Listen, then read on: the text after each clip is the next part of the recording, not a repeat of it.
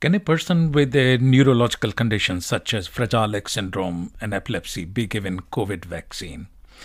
In people with neurodevelopmental conditions, including conditions such as autism and Down syndrome and epilepsy, there is absolutely no contraindication in giving COVID vaccine. In fact, they should be prioritized for giving COVID vaccines. Of course, the general condition, such as if the person has fever on the day of vaccination, or if the person has had COVID during the last 6 weeks or so, then the vaccination should be deferred. What should one do if a 2-year-old child is only saying a few words and not responding when his name is called? The first thing to do is work out why this may be the case. A severe hearing deficit can cause this. So first, make sure your child can hear and get his hearing checked, because it is a treatable condition, and if not picked up, it can affect many other aspects of the child's development.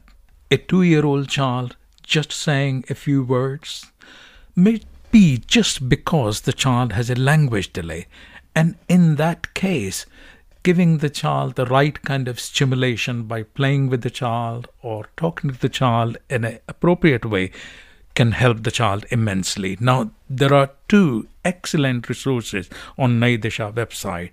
One is called Let Us Play and the other is called Let Us Talk. And we'll give you the links for these resources. What worries me here is the situation that the child is not responding when his name is called. Now, this is one of the symptoms of autism. It doesn't mean that the child has autism, but that needs to be checked. Now, there is an excellent resource, infographic about early signs of autism. So have a look at that. And if there is a concern, get your child checked by a developmental pediatrician.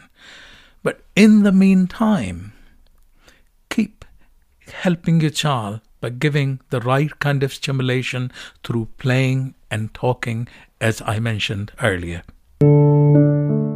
The question is about a child who has a diagnosis of ADHD. My child is non-verbal and needs help with communication. What can I do if his speech is a concern? I will advise that the first thing to do is to try to find out why is your child non-verbal. It is very unusual to have a diagnosis just of ADHD and the child being non-verbal. It is very likely that your child has some other difficulty, either a hearing deficit, severe hearing deficit, or autism, or some other severe language disorder. So, first thing I will advise you is to look at information, consult a developmental pediatrician or a speech therapist, and try to find out why is your child not talking. Without knowing anything else about the child, I will suggest that all parents can help their child's talking by doing 2 things. One, playing with them, and the other, talking to them in a way which is developmentally appropriate. Now, there are 2 booklets in the Nai Disha website. One, Let Us Talk, and the other, Let Us Play. The other thing I will advise is to focus on your child's communication through the use of symbols or gestures. There is information on the Nai Disha website about these booklets and also about communication.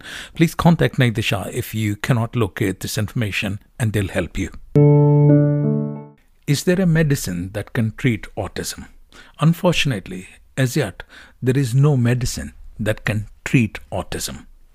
However, many children with autism can be helped greatly in their learning, in their communication, and in their socializing with the right kind of therapy and with the right kind of educational support. Having said that, there are medicines that can treat some symptoms that are sometimes associated with autism.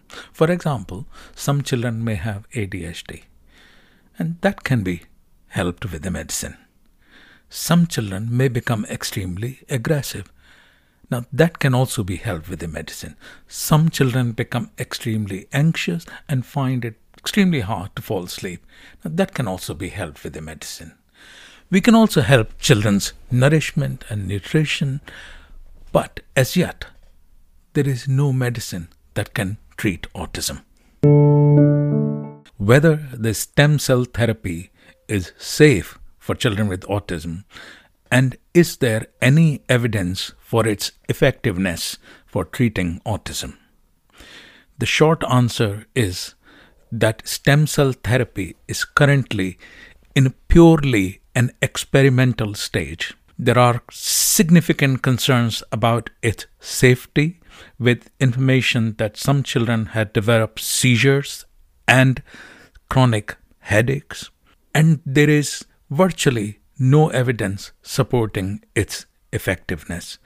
I will not recommend stem cell therapy for children with autism at this stage. Now, for the long answer, the stem cell therapy is a complicated business.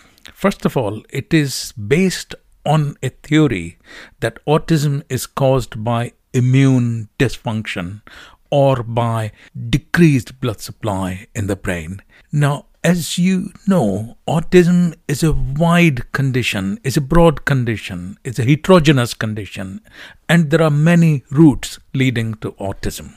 And none of the studies published so far had shown that children who were given this therapy did actually have immune dysfunction. So first of all, the question is about selecting a child who may benefit from it, even if theoretically.